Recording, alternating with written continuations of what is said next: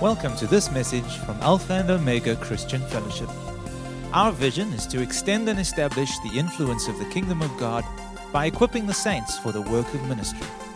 We hope that you will be blessed and encouraged by what we have to share.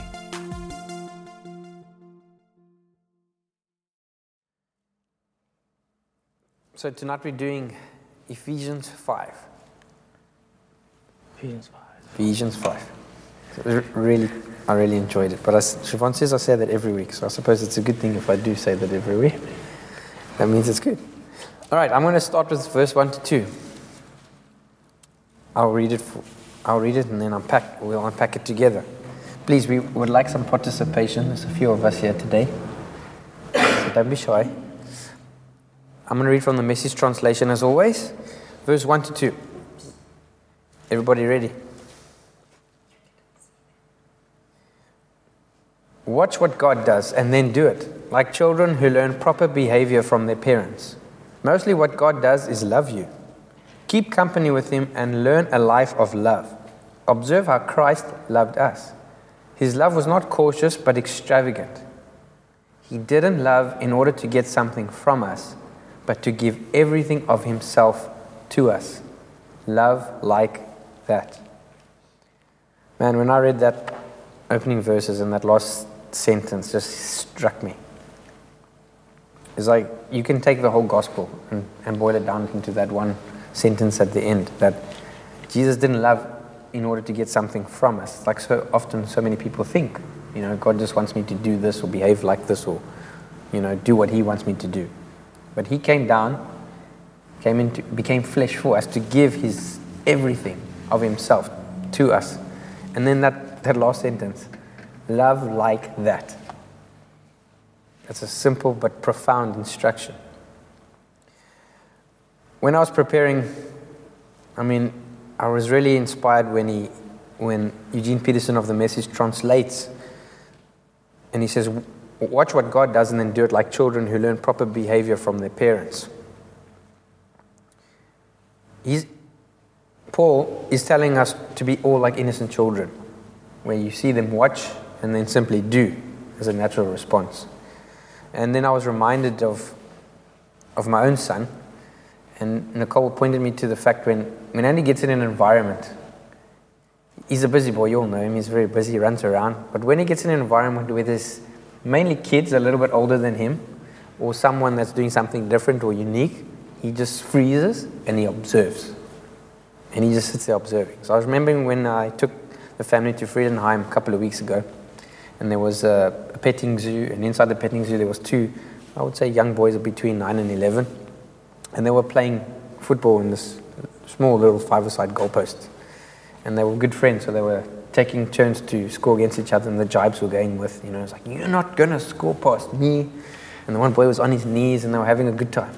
And Andy runs, and he loves football, so he runs and he's holding this ball, and he's just sitting there watching these guys. And then I didn't realize it until when we got home. It's like he wants to play football. I'm like, okay, cool.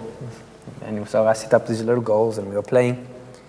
And then I didn't realize something until it struck me. When he's getting in the goals, I was like, why does he want to be goalkeeper first? He never wants to be goalkeeper. He gets in the goals, and he's like, da-da-da-da-da-da-da-da. I'm like, what? And then he gets on his knees, and I'm like, oh. It was amazing how he so quickly wanted to recreate what he was observing. He wanted to do what he saw these other boys do. Like so many kids, they want to be like the older kids. They can't run as fast, jump as high. Andy, it's about ladders. He loves ladders. I don't know what it is, but the bigger the ladder is, the better. So I said, Andy, when you're a big boy, he's like, I want to be a big boy to climb a big ladder. But it's amazing how he's most focused is when he sees that and he wants that. So that's what Paul tells us to have, that childlike innocence of observing. It became revelation to me, Sometimes we just think, Paul's just telling us to do whatever God wants us to do. But it's a more intimate relationship of father and child, and observing as the children observe their father, as the children observe their mother. That's how their roles in the family. You don't have to teach a girl to like a doll or a Barbie. Generally, okay, I don't know nowadays, but you don't have to teach a boy to be rough and tumble or play sports or, do all these. Andy loves his I don't know where he gets that from, but he loves his power tools. But you see, the innocence of a child is natural to look at their parental figure and identify how their behavior will become. Now, all of those who are parents here will tell you children learn more by watching your behavior than you telling them how to behave. I mean, that became very clear for me in parenthood. You can't tell a kid, do as I say, not as I do. That's just going to go in one ear, not the other. They learn by watching you. They see how you behave, they see the language you use, they see how frustrated you get. And like we spoke about earlier in the lessons about mirrors, children are very good mirrors of your personality. So when they throw like, brr, and you're like, where are you getting that? Oh, it's from me. That's how children learn. They observe. And this is what Paul is telling us. So he encourages us to keep company with our Father and learn a life of love. Isn't that amazing?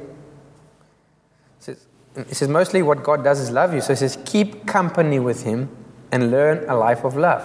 So let's take it to that child, father or parent analogy. He says just spend time with your father. Simple as that. And then you're going to observe and learn a life of love. Observe how Christ loved us, an extravagant love. So here's a question I'd like to ask, and would be good to participate, is how do we observe our Father and Christ? How do we observe our Father, God, and how do we observe Jesus?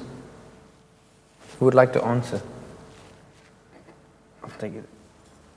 Not trick questions. I don't think there's one right or wrong. How do we observe our Father? You're jumping at the bit there. Huh? Come on, guys. Anybody?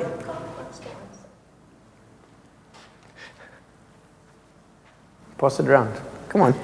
How do we observe our Father and how do we observe Jesus? Yeah, that's one way. Through His Word. Anybody else?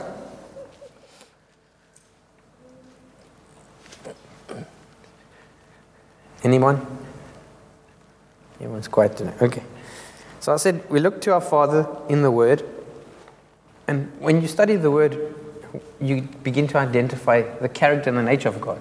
From the beginning, Genesis, and you see, if we say God is the same yesterday, today, and forever, then we've got to understand what is He like in the first place. You know, His character, His heart, the fact that He gives His Son. You know, that's the nature of God. You look through His Word. And how do we know? How do we observe Jesus? Again, through the Word. We observe and study the time Christ walked the earth. It's a historical fact that there was a person called Jesus Christ in those days had a big impact. Do you know that? Not just the Bible is the only ancient text that states this case. So the world is foolish to believe, you know, if they want to believe that Jesus exists and He's not the Christ or the Messiah, that's one thing, but it's foolish to even disregard His existence on earth because a lot of historical documents cross-reference and prove that fact. And that's up to us to observe, to see how He did life and how He loved. So yeah, I just really love that. And it's important to understand where Paul is with this children observing their parents. Because for me, personally, when I was studying this, I don't think he departs so much from it as we progress. But Siobhan will unpack the rest from verse 3. Yeah, I just want to say, in the ESV, verse 1, chapter 5 says, therefore. First word, therefore. So everything I said before, if you get that right, then you're imitating the Father. And so not only do we get to observe what God is like through the Word, we get to observe what God is like through each other. When we love one another, when we care for one another, when we actually have the next person's best interest at heart, that is a reflection and imitation of God the Father. When we give ourselves for one another, that's what Jesus did. Right? So that's what it means to be an imitator. I think at times we you know what I'm like, we get stuck in the idea of the way I figure out what God is like is by spending a lot of time in my prayer closet. No. You do find out what God is like in that place. But most of us find out what God is like based on how we treat one another. Right? Because that's where I build my trust of the character of God, based on how He's reflected through everyone else. It's not the only way I build my trust. I build my trust formally on the Word. This is what the Word says He's like. However, the Word is always backed up by, do you see what we are doing with one another? So I think it's a foolish thing to say that we find out what God is like solely through the Word or solely through praying, but it's more impactful when we find out what He's like when we interact with one another. Because you are His creation. You are a reflection of who He is. Ultimately, that's what you ought to be. And so we find out what He's like through each other. Otherwise, there's no need for us to be with one another. If you're not reflecting Him, and I'm not reflecting Him, what's the point? Right? So we have a view of God that is, like I was saying, the angled mirror last week, was you reflect Him to me, and I reflect Him to you. And that's how the cycle goes. Right? And He's there. That doesn't mean He doesn't exist. It means that He's chosen to reveal Himself through us. And He's chosen us as His conduit. Right? So, and then in verse 3 it says, but. So, what's to follow is not an imitation of God. Right? Everything that went before it is, whatever's coming now is just, it's not. That's not what God looks like. That's not how He behaves. And that's not how He acts. So, but sexual immorality and all impurity or covetousness must not be even named among you, as is proper among the saints. Let there be no filthiness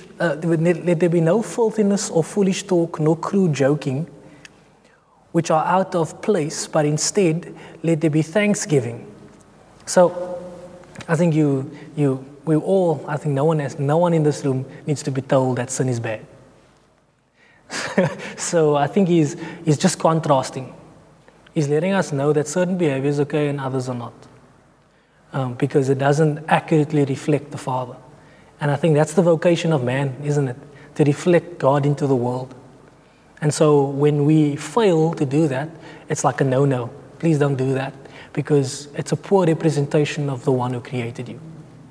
So then he says, for you may be sure of this, that everyone who is sexually immoral or impure or who is covetous, that is an idolater, has no inheritance in the kingdom of God. Let no one deceive you with empty words, for because of these things the wrath of God has come upon the sons of disobedience. So that verse there is just basically, don't let anyone fool you into thinking that what you do in your body is of no value.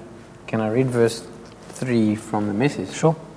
Verse 3 says, don't allow love to turn into lust, setting off a downhill slide into, and it names all the things that you've uncovered. And I'll just, carrying on the analogy, is like if you're looking and observing, as a child does to the father, and you're learning how to behave, it says, do not let your love turn to lust, it says, do not turn away. You know, it's like a child grows up and thinks their way of knowing things is better than their parents. Like teenagers is the classic one, right? So I said, yeah, don't look away from the father and getting distracted and think you know better, because that's what Adam and Eve did. Yeah. Like someone said, yeah. Yeah, I also think that he uses two interesting concepts there. He uses sex, and he uses what comes out of our mouth, which is probably the hardest things to tame. The stuff that leaves our mouths and our desires. And so I think he's using the worst examples, and he's assuming that you would then attach everything else that is bad with that. There's no need for me to list all of it. It's just I'll use the most, especially in his world. In his world, sex was a currency. Well, that still is today. Yeah, it's still a currency today, you know. But that and the way in which we use our words towards one another. The biggest and the people think the smallest. The biggest and what we would consider the smallest, like and everything in between. The world doesn't think anything to use vulgar language. It's okay. In the movies even PG-13, but the language is horrendous. I just love the way he says in the Message, that kind of talk doesn't fit our style. Thanksgiving is our dialect. Yeah. Yeah, that's basically. I think there was another verse in there that we were reading from the Message, and I was walking past Stephen. Stephen likes to listen to it. I was walking past my desk, and he was listening to it, and I said, "That's cool because it says find every excuse to give thanks." That's like, wow, okay. changing our perception here. Yeah. Like we need to look for excuses to give thanks to God. Like imagine we were on a search, what else can I say thank you for? You know, that would change our perspective completely on the way we talk to one another and the way we talk to Him. And so, yeah, so he basically ends at verse 6, he says, let no one deceive you with empty words, because of these things the wrath of God comes upon the children of disobedience. And don't be fooled. Don't let anyone whitewash this for you. Don't let anyone say that, that's not really important. Or the only thing that's really important is, have you said the prayer? Do you have your ticket? You know, that seems to be the modern day church. It's how much seats, how much souls, whatever that means, can you win, right? And that basically means how much people did you convince to pray your prayer. Yeah. And again in the message, verse 5 says, you can be sure that using people, religion, or things just for what you can get out of them, the usual variations on idolatry will get you nowhere, and certainly nowhere near the kingdom of Christ and the kingdom of God. So like Siobhan said in verse 6, it says, don't get caught up with religious smooth talk, it says. Yeah. God is furious with people who are full of religious sales talk, but want nothing to do with Him. So then, in his context, the Pharisees come to mind. But today, we live a Pharisaical life too. Mm. I think we're very quick to judge the Pharisees, but we live exactly the same way. Yeah. We think coming to church on a Sunday, even Bible study, and even doing these tasks emptily, but not spending time with the Father, but doing the activity void of the relationship, is futile. Yeah. And this is what Paul's saying. He says, get in relationship. Have a father-child. Spend time with it. Yeah. And then verse 7 says, therefore do not become partners with them. For at one time you were darkness, but now are light in the Lord. And that's going back to chapter 2 again. You were lost in darkness and sin and brokenness, and you're no longer that. I think in Colossians he says we've been transformed or translated from the kingdom of darkness into the kingdom of His dear Son, which is the kingdom of light. When he talk again, remember that idea of being in. In is about presence of the Lord and fulfilling action. Yeah. Right? If sexual impurity and lying and crude jokes, and if that means being in darkness, then being in the light is not passive. Yeah. Right? Because to be in darkness is to be active, then you must be active in the light. And I think me too, I sadly came into a church world that praised me for memorizing verses, but didn't give me the confidence to go fulfill those verses. If you knew that Jesus had healed the sick, you were amazing. When you healed the sick, you were possessed. You're talking about your previous church. My previous church. Yes, not here. That doesn't happen here. That never happened here. Everyone knows your backstory. Sorry. Yeah. So, but it's subtle. It's something that's how subtle it was. It was knowing about what it meant to speak in tongues and actually speaking in tongues were two different things. Right? Whereas here you should be encouraged to fulfill what He said in the scriptures. That's more important than knowing it. Right? So if you don't know it and are fulfilling it, you are far ahead of someone who knows it and does not do anything with what he knows. So it says here, walk as children, again, that's the active part. Walk as children of the light, for the fruit of the light is found in all that is good and right and true, and try to discern what is pleasing to the Lord. Take no part in unfaithful works of darkness, but instead expose them. For it is shameful even to speak of the things that are done in secret. But when anything is exposed by the light, it becomes visible, for the things that become visible is light. And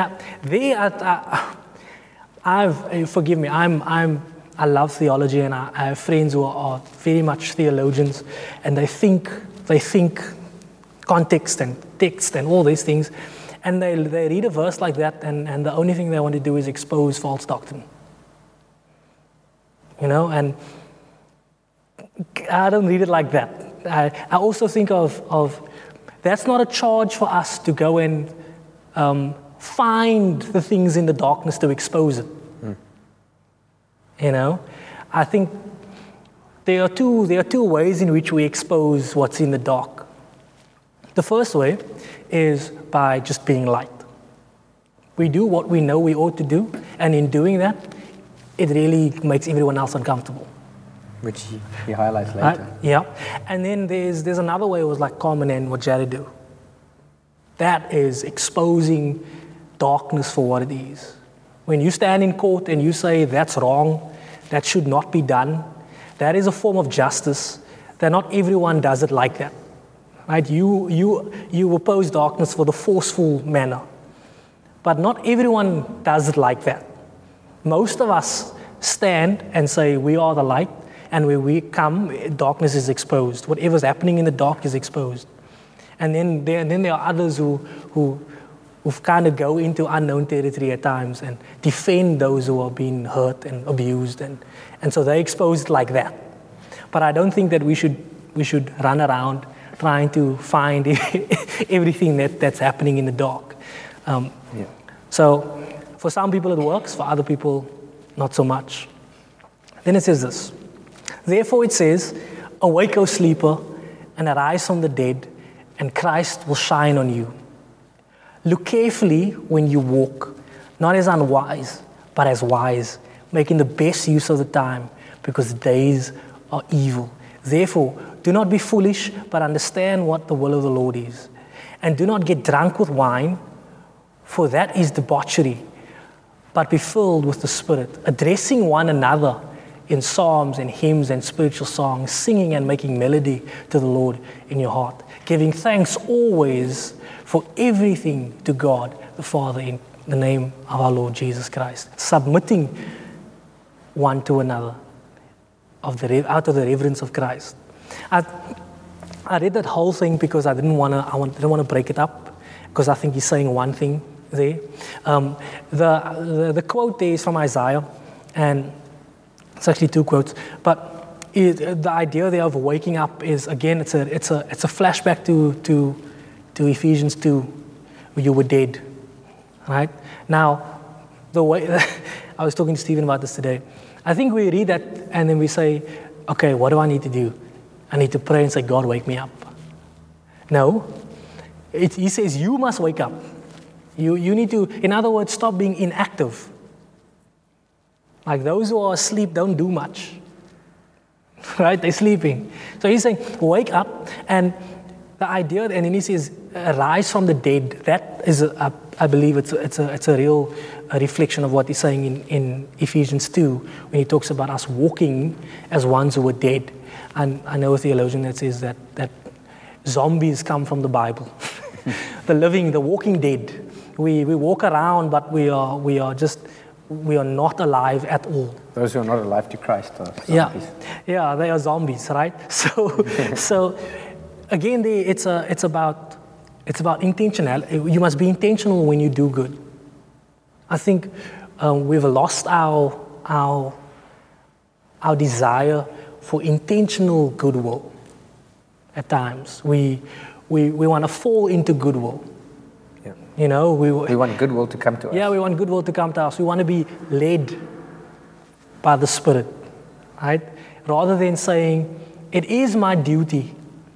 I am awake. I am intentional about what I'm doing. Right? That's why he goes on and he says, look carefully how you walk, after that quote. Right? That's the point there. The point is, guys, you're stumbling around in the dark. You're running into one another. You're frustrated with one another. You know why? Because you're not putting on the light. You're not focusing yourself on your relationships. You're not focusing yourself on what you know you ought to be doing. You kind of going through life without any enthusiasm, without intention. Right? We want great church. We want great relationships. I know this. I want great relationships, but I fall into the trap of thinking it's just going to happen. Right? And when we fall into that trap, we know that when we just leave things to happen, it grows into chaos. Nothing ever grows into order without my help. So just like God put Adam in the garden, he's like, guy, I need you here, because if this thing just grows, it's going to grow into chaos. It's going to grow into a bunch of a mess, a big mess. And so I want you to focus, put your energy into this. And so I think he's saying the same thing here. He's saying, guys, don't hope, just hope that things will get better. Wake up. And you wake up by saying, you know what? I need to do something. I need to be careful. I need to be watchful about the way I speak, the way I act, the way I treat the people around me. Right? And then he goes on to this. Before you do that, so like I just want you to read in your own Bibles, whatever translation. This is, if you read that quote from which, like Siobhan alluded to, it's a combination of quotes from Isaiah, if you want the reference, Isaiah 26:19 and 61. 60, verse 1 and 2. But I just want you to read this. It says, wake up from your sleep. Climb out of your coffins. Let's stop there. Just read it. Like, it's not, I think so many of us, like, for me, I was like, wow moment. I read this on Sunday when Dad was talking through his message. I'm like, sounds familiar. And of course it's not familiar, it's from the Word, but we're doing Ephesians 5 today, right? We're reading Awake from Our Slumber when Dad on Sunday preached about a message about awakening and shine your light. And Dad didn't even use Ephesians 5. Do you guys think that's coincidence? Isn't that amazing? How God's Word is speaking the same thing to this very family, but to the whole church. But Siobhan and I discussed it, and we both agree, is that if you read this, it says, wake up from your sleep, climb out of your coffins, and then, let's put the and then, Christ will show you the light. It requires a response from us. And this is on our hearts, is that I think as Christians we forget how much intentional we need to be. When we study books like James, we need to be doing the good works. I think we've thrown the baby out with the bathwater with works. Yeah. We said works is a dirty word. Works is me trying to attain righteousness. I don't need to do anything to be righteous in Christ. No, you don't. But you need to be doing good works because you are righteous. Mm-hmm. There needs to be evidence of light to shine. Yeah. If there's no evidence of light, then you're not shining. Yeah. And it's like Siobhan said, darkness, and when you're going to read later, it needs to have an effect. Light needs to have an effect, otherwise you're not shining.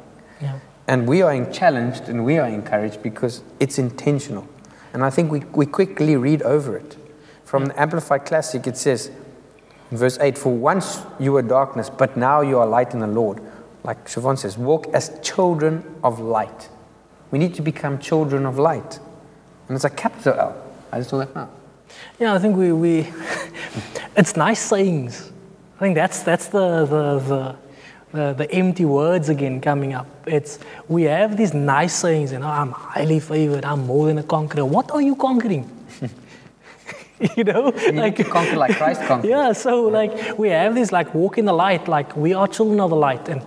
But what does that mean? Because it seems so far-fetched from the reality of our day-to-day lives. I'm building up a frustration with my own walk with God.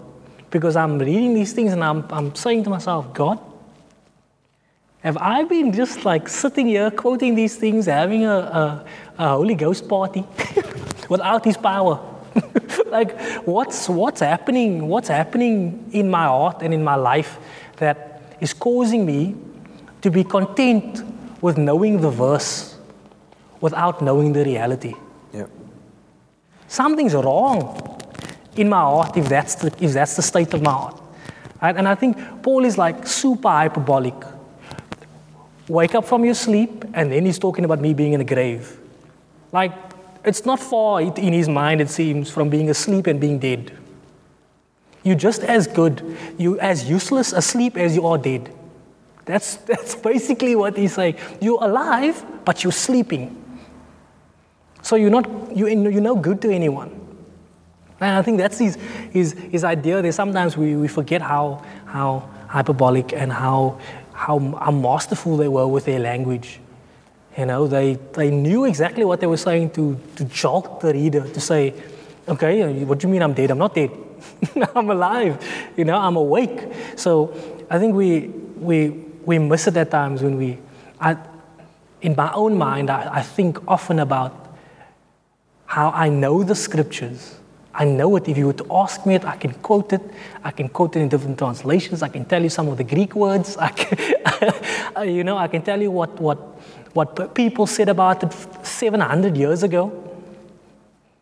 So I'm a good scholar of the word. But I don't think anyway that's enough for Scripture. Like, for us to fulfill it is the point. And so, like I said, I think sometimes there are so many people that my mind is blown by the lack of scriptural knowledge, but the power in which they live.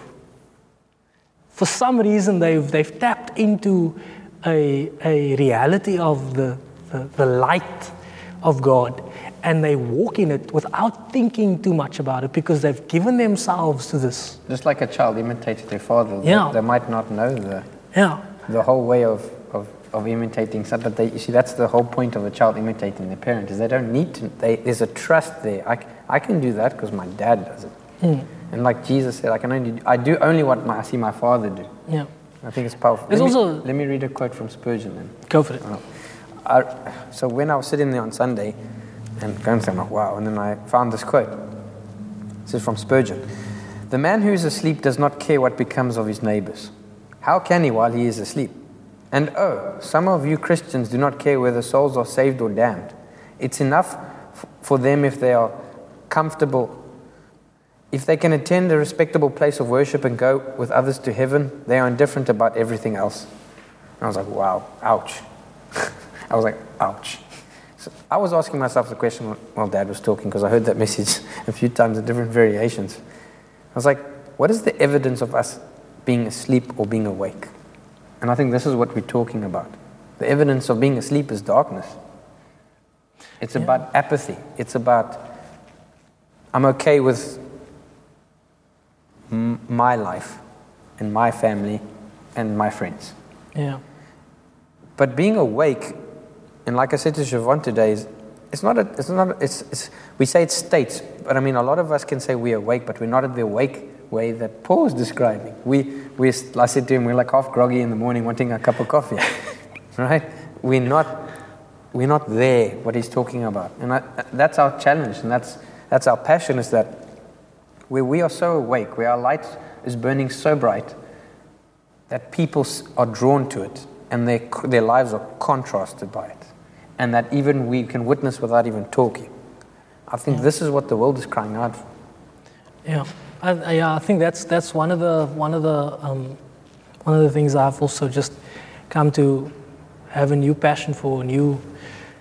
I have a new view of works and working and doing good. For so long I've taken Ephesians 2 and said, I'm saved by faith through grace, and that not of myself. And then I failed to read verse 10, which said, you're created for good works. So start doing it.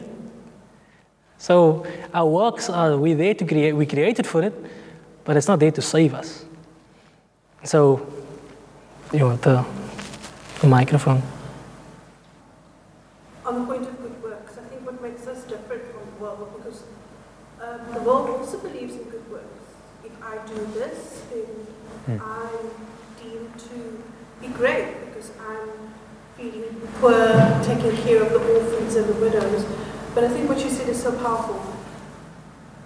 The fact that we are saved by grace and we are the light, we are not doing it for the world to see. We are doing it because we love our Father God. We are imitating what Christ did. And I think the difference is the heart with which you're doing something. If you're pouring yourself into doing the works, not so man can get glorified, but that God's kingdom can be enlarged and that you impact the lives. And I think that's what light means to me. Light dispels darkness. So if you are a bearer of the light, wherever you go, you dispel the darkness. So too with works. I think too many people are jumping on the bandwagon of, well, I'm taking care of AIDS orphans, or I'm doing it because I need to increase my profile because I want to be a philanthropist or want people to think good of me. And I think our motivation as followers of Jesus Christ is that we're doing it out of love. That is the cornerstone and the foundation. Self needs to be removed from these works. That's the whole key. And the other thing I just wanted to say, it's so amazing when you read the whole passage. And I I always love that portion of scripture says, are you redeeming the time? Time is valuable because you give energy to your time. So if I'm not redeeming my time, what am I doing with the allotted time that the Lord has given me? Because it takes energy to do things, and each second, and sometimes we fall into slumber. And I think when I was listening to you, what I've realized is the weight, we are not of the world, but we're in the world. And the weight and the cares of being in the world can oppress you to such an extent that the burden is too heavy, and you become tired, you fall asleep, and then you become dead because your spirit man dies, as Pastor was preaching. Like, I'll be feeding, and it's so easy to allow those cares to be heavy on your shoulder and basically push you into a state where you are inactive. Yeah. Because you are unnaturally tired or asleep. Yeah. And that is something that I've been battling with, is that you're doing all these things and I'm exhausted at times, you can't even pray, and that I feel is not of God. But the fact that the cares of the world or what you have to deal with every time, and that's when you really have to stir yourself up and you have to get yourself going and you have to find something to motivate you. And I think that is where a lot of Christians find themselves. The weight of the world puts you into a slumber, an unnatural slumber. What you're saying there is, it's like, I'm just thinking about the way I'm speaking now and the way you're speaking about it. And sometimes I think we forget about our conversation in Ephesians. Was it 3? Where you spoke about him being in and through and in all. And I think sometimes we have this idea of either God's working or I'm working. Whereas when that like Paul in 1 Corinthians 15, I labored more than they all, but not I. The Lord labored through me. It's not either or, it's both and. I labor and he labors in me. Right? That's the beauty of the way in which we become co-laborers with God. I think that's one of the things God's calling his church back to, is the status of co-laborer. Right? Not sole laborer and not no laborer at all. Yeah, the church put him in that position. Yeah, right? And just like the Old Testament, the church has been happy. No, Moses, we don't want to talk to God. You talk to God and tell us what we want to do. In other words, we want to do it separate from him. We are happy that the men of God hear from the Lord and tell us what we need to do. Yeah. Where we need to be there amongst and in that relationship. And that's how God's chosen to work through us. He's chosen that we would desire things, right? And he would use that desire, and in using that desire, he would give us desires. That doesn't make sense. It doesn't, but that's the way he's set it up, that we would work through him and he through us. And that's when you run and you don't faint. That's when you walk and don't get tired. That's the idea there of, we do this with God somehow. I'm not sure how. Right? That's the Galatians 2 passage that I always get stuck on. I'm dead with Christ, but I live, but not I don't live, but Jesus lives in me. Like, Paul, make up your mind. What do you want to say? And I think Paul's confused too. He's saying, I don't get it either, but I know that this is the way he set it up. And it doesn't make sense to the human mind. But this is the way God has made his world, that it would merge with him. Right? He's given us his spirit. His spirit is not separate from him. It's distinct but not separate. So if his spirit is working within us and we're working at the same time, that means him and I are doing something together, and I need to give him the credit for that, because most times I don't want to do it. Right? But he gives me the passion, the desire, the want. And I feel like it comes from me at times, and sometimes it doesn't come from me. But when we work like that, when we are conscious of the fact that when we do good, God's doing good through us, right? Then, like you were saying, I'm not working for identity, I'm working from identity. Yeah. Right? So that's the difference there. I'm not working so that I can get a big name or something on my resume. I'm working because I know that God lives within me, and this is how I imitate him. Right? So then he goes on and he says this, do not get drunk with wine, for it is debauchery, but be filled with the Spirit. Right now I'm going to say this and I'm going to move along. That doesn't say don't drink wine. It just says don't get drunk with it. Now, moving on. So,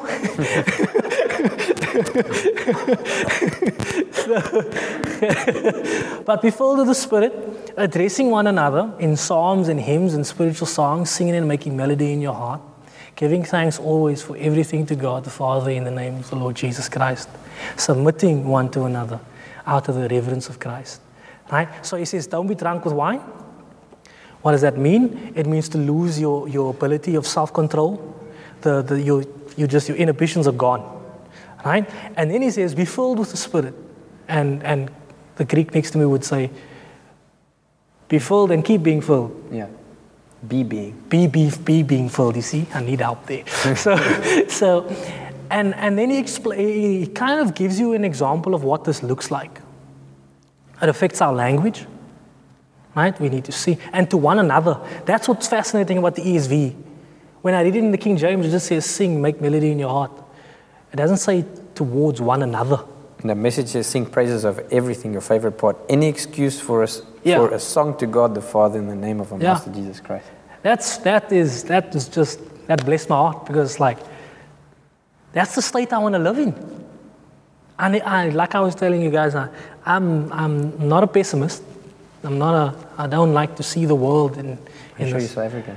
I'm very much South African. How do you think I still live here? South Africans are the opposite when I was reading that. Any excuse but to moan and complain. No, I don't moan and I don't complain. I'm not saying you do. And also, but I found out, I'm also not an optimist. So let's not. So you're a realist? No, I'm not a realist. You want the box? You can say it's a realist, but I think more than anything, I'm filled with a lot of hope. Right? No, I think optimism is as secular as pessimism, because it's based on facts. Hope says, in spite of the facts, I believe God's going to do something. Yeah. Right. So I'm neither optimist nor pessimist, but I don't want to live my life in fear of the next person harming me, or the next person doing something that could hurt me. I want to live my life thinking, man, He put us here. This is awesome. Can't we just love one another and get along? That's my heart. I don't want to see any division. Anything. I'll tell you a story. So in our little road we have there's a bit of neighbor wars going on. Right, this one parks in front of my house, and this one does that, and this one does that. And so the other day, I parked my car outside in the road, and then this whole big commotion went on, and I was asleep. Right, asleep. Can't affect anything when you're asleep. So I was asleep, and my aunt comes and she knocks on the door. She's like, Siobhan, big commotion going on outside. You need to move your car. I say, but that's not that's not the spot they're arguing about. Right? No, you need to move your car. So I said, okay, fine. So I walk outside. Evening, everyone. They're like, what you doing? I'm going to move the car. I'm moving my car. I just want to be the peaceful neighbor. Hope you guys have a good evening. And before you know it, everyone's laughing. Everyone's smiling. They're like, no, we're peaceful. We are peaceful. Oh, no.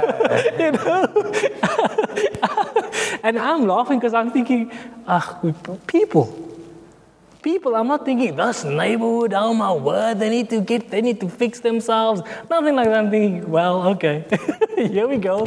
I'm not living my life thinking, oh my word, the next thing. Oh my word, this is going to happen again. Oh, that's too much pressure for me. I'm a happy-go-lucky. Don't think too much about it, because my heart can't hold that much negativity. Well, none of our hearts should be able to. Well, some people do a very good job of it. Mine can't, and that's not a bad thing if you do. It's not a good thing if you don't. It's just personally my heart can't, because I look at the world and I think, man, Such an awesome place to be. Like, think about it, we live in the best generation of all time. Like, the best time to be living is right now. So I don't want to waste my energy on what could have been and should have been. And no, so I got up and I was about to move my car. And before you know it, the neighbor that was really causing a lot of the commotions was like, Siobhan, it's fine. I'm going to move my car in, and then you can park where I was parking because no one's really obstructed over there. I'm like, are you sure? He says, I'm sure. I'm saying, you don't have to if you don't want to. So I get in my car, and before I know it, he pulls his car in and he starts guiding me so that I can come and park. And imagine I went out and was like, guys, why every night, every time this happens, this is I'd have just added fuel to the fire. And all I was trying to do was put on a smile and say, people, let's love each other. It's not that difficult. Don't you think that's got a lot to do with verse 11, going back to verse 11, where it says, and have no fellowship with the unfruitful works of darkness, but rather expose them. Because the light that you carry within you, you chose to shine the light. Yeah. I also think that there's a in the beginning it was difficult. In the beginning it was really difficult because you grow up and your parents and everyone feeds you this idea of who you are and why you should be a certain way, and and then you get born again and you realize you knew. I'm like, okay, but then you still have the old habits. And so habitually I've trained myself I forget the bad stuff very quickly. So when people bring the bad stuff up, I'm like, oh, I don't remember this, right? So it's just something that I habitually have come to a place of, this is not good for me, and it's not good for you, because if I hold on to this, then I'm just going to have a bad perception of who you are and who I am, and it's not going to be good for either one of us. And so you're right. The shining that light in that moment is just, it's not a lot of spiritual work. It's just greeting everyone with a different attitude than what they have at that time, and saying, guys, hopefully you have a good evening. And everyone went away cheerful that night. That was the first time that has ever happened, praise the Lord. But I think so often we expect this light and this idea of light to be the supernatural, raising the dead, casting out demons, and abolishing world hunger. Those types of things where it's on our doorstep. It's simple, small things. And I think you will notice Ephesians 5 he's talking about a community, a communal thing. But in Ephesians 5 he's zooming in. He's going to talk about the household. He's on the community level, this is how I want you to act. Now, on a household perspective, this is what I want you to do. And Stephen's going to dive into that. Yeah, so like Siobhan says, he zooms into the detail of life. And remember, he starts with the first relationship, he starts with Ephesians 5 as God the Father with us in intimacy. But then he zooms in to the second most important relationship, and that's the foundation of community, foundation of home, and that's between husband and wife. And he starts here intentionally, and he works his way out from there. So let's read from verse 22. Ladies, don't worry. A lot of men don't finish reading Ephesians 5. I will finish reading it. We'll make it our duty to finish reading it. And don't, it's recorded, do not use it against me, please. Please do. Wives, understand and support your husbands in ways that you show support for Christ. The husband provides leadership to his wife, this is the key, the way Christ does to his church, not by domineering, but by cherishing. So just as the church submits to Christ as he exercises such leadership, wives should likewise submit to their husbands. Husbands, go all out in your love for your wives, exactly as Christ did for the church. A love marked by giving, not getting. Christ's love makes the church whole. His words evoke her beauty. Everything he does and says is designed to bring the best out of her, dressing her in dazzling white silk, radiant with holiness, and that is how husbands ought to love their wives. they're really doing themselves a favor since they are already one in marriage. So tonight I'm not going to speak to the women primarily because I'm not one and I don't believe. I'm going to speak to the men because I believe if men really truly become the men that they need to be, that Ephesians 5 say, it makes it a whole lot easier for a woman to be the wife Ephesians 5 talks about. Amen. Right? So again, we like context. Remember in biblical times, do you know women were treated, wives especially, were treated as property. When you married someone, like in some cultures still today, you are someone's property. In biblical times, in Roman times, in those times, when a husband chose a wife, or however that relationship came to be, the wife was the property of the husband. He could do what he wanted with her, even kill her, and it wouldn't be illegal. I'm not speaking blasphemy, that is how it was. She was like a slave. Do you guys realize that? So do you think when a woman read that in those days, wife, submit to your husband, she's like, really, dude? Like, do I have a choice here? So it wasn't revolutionary for Paul to say, wives, submit to your husbands.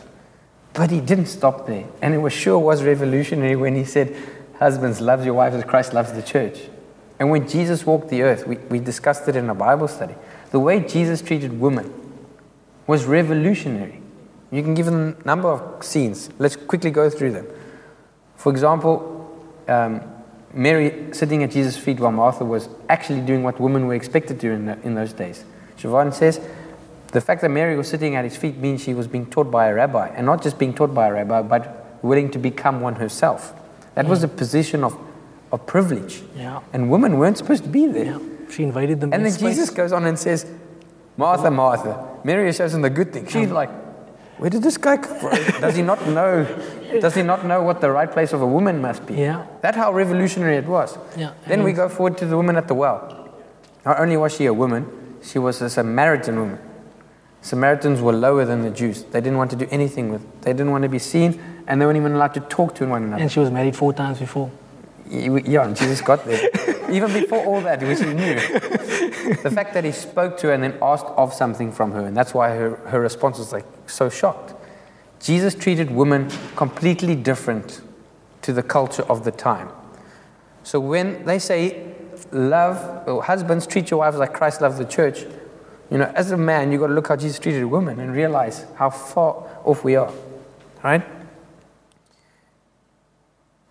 Paul cannot be more clear, and I don't understand how men, or mostly men, misinterpret this or misappropriate this leadership style.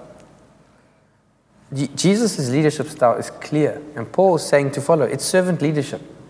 Jesus said he washed their feet. He washed the disciples' feet, the dirty, yucky feet, probably more disgusting than we ever realize. He washes their feet, even Judas's feet, what we forget. And then he says, now do this.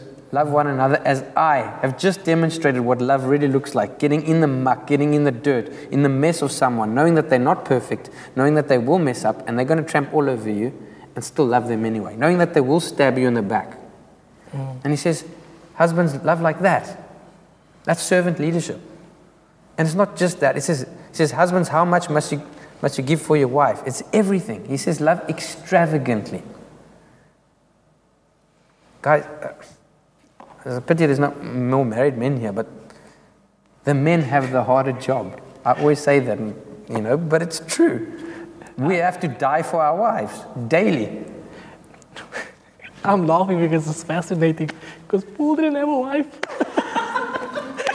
But maybe that's why he could talk on the matter. It's like, it's easy to say, you guys need to deal with this. But you laugh. But maybe that's why he didn't. He knew what it would take away from his relationship with the father. No, I'm not joking. It wouldn't take away from his relationship with the father. No, it would take time away. He wouldn't be as invested. No, I thought that was funny. See, true leadership is about caring. There's a Simon Sinek quote that I sent Jerusha the other day when she asked me questions on leadership. True leadership is about caring for the people in your charge, not about being in charge. Yeah. Simon Sinek says that. See, leadership is about serving those in your care. It's about sacrificing yourself for others. That's what Jesus demonstrated. The leadership style Jesus demonstrated is sacrificial servant leadership. So let's read verse 29 to 33 now. No one abuses his own body, does he? No, he feeds and pampers it. That's how Christ treats us, the church. Since we are part of his body, and this is why a man leaves father and mother and cherishes his wife. No longer two, they become one flesh. So going back to what Siobhan was saying, is it me doing the works or is it Christ doing the works? Well, if we are his bride and he's the bridegroom, we are going to be and we should be one flesh. Right? This is a huge mystery. And Paul's very humble to admit when he doesn't understand things. He says, and I don't pretend to understand it all. What is clearest to me is that the way Christ treats the church. And this provides a good picture of how each husband to treat his wife, loving himself in loving her, and how each wife is to honor her husband. Let me ask, ladies, how easy would it be to submit to men like this? If men started to it wouldn't be too hard. But what do you do with men like us until we get there? That's a good one. Pray.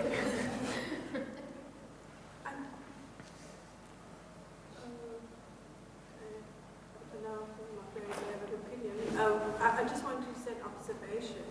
I think there is a reciprocal duty on women also.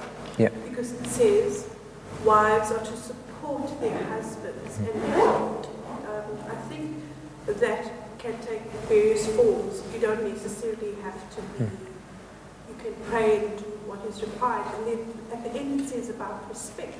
Yeah. But respect mutually, both parties. I think people are so stuck in,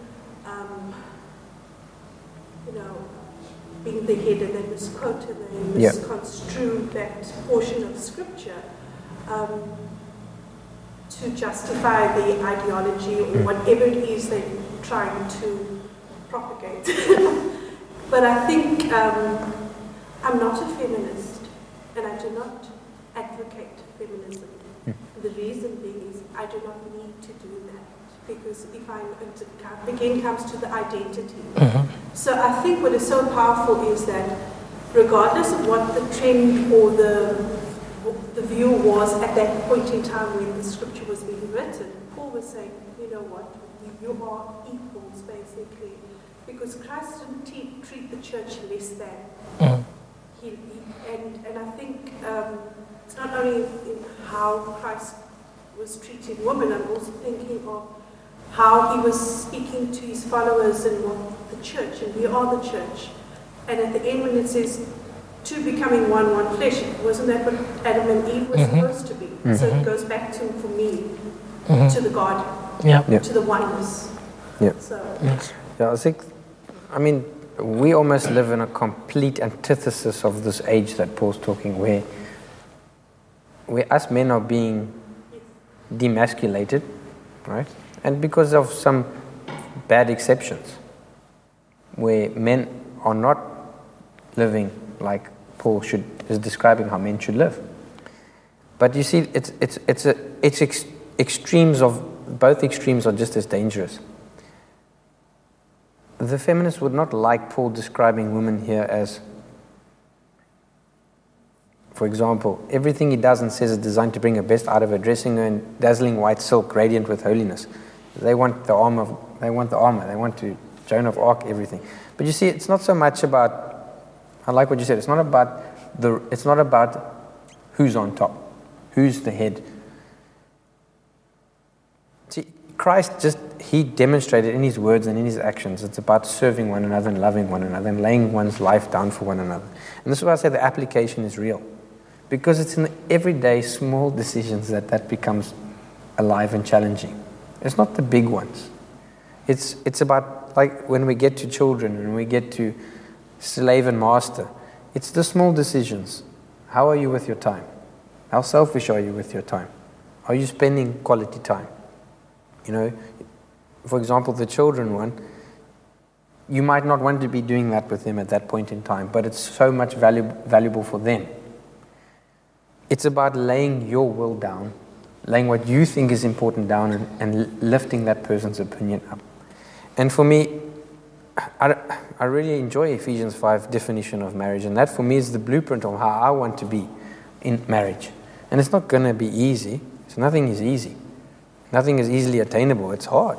It's hard work. I tell people, people that want to get married in life, I think you don't realize, it's not so much about, Nicole and I are so compatible, and we find it easy to be with one another. We're a good team. But we know how we can be when we're selfish, and we know how we can be when we're not selfish. And that's the hard work. It's not on the opposite party. It's on your own self that you see. The mirror is standing right up in front of you and saying, wow, you're being really selfish right now. And then you have two responses. Well, good, I should be. Or, ooh. And that's the hard part. The hard part is how it reflects your nature.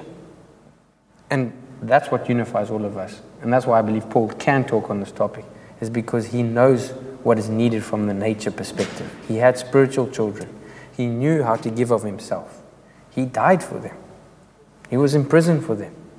And he still loved and lavished over them and prayed for them. This is a man that laid his life down. So he has the authority to say things. The people that burnt even flesh and blood. So I believe it is a challenge, and I think this is what the world needs to see.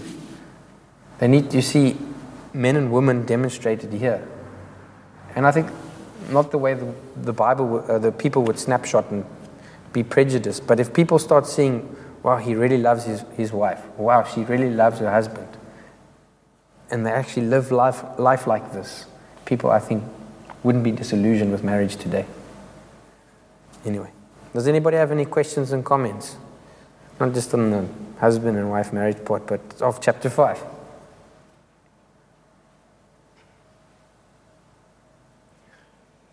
All right, shall we close in prayer? All right. Heavenly Father, Lord, we thank you for tonight. We thank you for this time together, Lord Jesus. We ask that, Lord, that this message is encouraging, Lord, and Lord, we just pray, Lord, that we can be like Paul described us to be, Lord Jesus, as children observing you, Lord, and spending time with you and learning the right behavior, Lord, being intentional in our relationships and our interactions with every single person that comes into our path, Lord. And we just pray, Lord, we will start with those closest to us, Lord, and love like Jesus Christ demonstrated to us, Lord. So we thank you. We pray for this evening, Lord, and pray for the rest of the week. And we pray, Lord, that you're always with us, and we just thank you for that. In your Son's name, amen. We hope that you've enjoyed this message. For additional resources and more information, come and visit us at alphaomega.org.za.